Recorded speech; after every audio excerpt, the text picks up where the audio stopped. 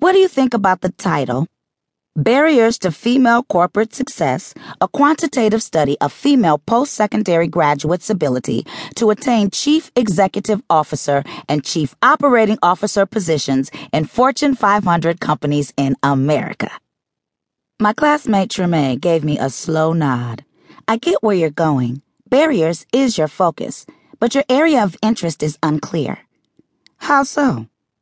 Think about it some more, Alexis. Ability or inability? Is it personal or impersonal? You told me about your mom not getting promoted to the corporate level. And?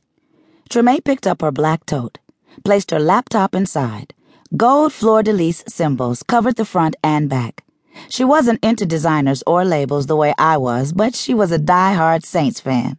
Her family relocated from New Orleans to Atlanta after Hurricane Katrina. If your mom is your only motivation, you're not digging deep enough. Maybe you're right. I thought about what James had said to me yesterday about an anger management class. I was too proud to admit that I needed counseling. Tears filled my eyes. I blinked repeatedly to keep them from falling. Tremaine gave me a hug. I picked up my purse, placed my iPad inside. Let's go. Exiting the classroom, Tremaine gently interlocked her fingers with mine. What about focusing your dissertation on a study of women who have their father listed as unknown on their birth certificate? Not knowing your dad haunts your spirit all the time. I can see the pain in your face right now. From what you've told me, your sisters don't seem to care that their fathers are listed as unknown too. But I bet if you had a heart-to-heart with them, you might discover that they're hurting just like you. Honey, don't be too prideful to share your pain. My family lost everything we owned to Katrina. Loving, caring, generous strangers donated furniture, gave us a place to live, and paid my tuition in full. I'm indebted to society. So are you. In a way, everyone owes someone something. Letting go of what hurt you is a choice, Alexis.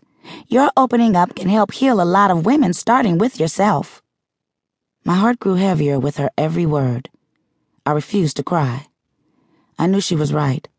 I had to find my dad or find a way to let my caring about him go. Thanks. I'll call you later, girl, I told Tremaine, giving her a hug. She held me close, then went into the restroom. I left the building, stopping on the curb. I glanced down the aisle where I'd parked. Please tell me that's not my car. I stood tall on my Jimmy Choo Lang stilettos. Slowly, I made my way to the end of the lot.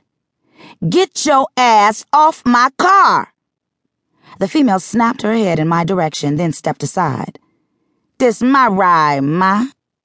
The guy winked at me, then nodded sideways toward the big booty girl with the small waist standing near him. Why me? Why today? I didn't care if he was trying to impress this female. His fake New Yorker accent didn't mean shit to me. Sitting on the hood of my convertible was not the right decision. Disrespecting me was worse.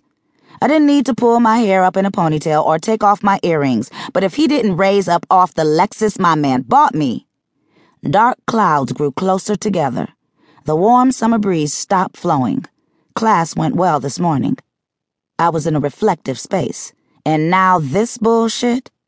I didn't know him, and even if I did, I wasn't co-signing on any lies this dude might have told this chick. I inhaled long and deep. The scent of ozone filled my nostrils. He crisscrossed his ankles, leaned back, smirked at me with an upward nod. Dropping one of my purse straps from my shoulder to my forearm, I opened my bag, took 3 strides toward this fool, spread my legs, then planted my heels firmly on the ground. He laughed. Who you supposed to be, ma? Jocelyn Hernandez? Wait a minute. This bitch rambling like we can. The girl eyed me, then him. Her glance shifted back and forth. He slid his hand over his mouth. Sis, why you trip? Smack! Lightning struck as my backhand landed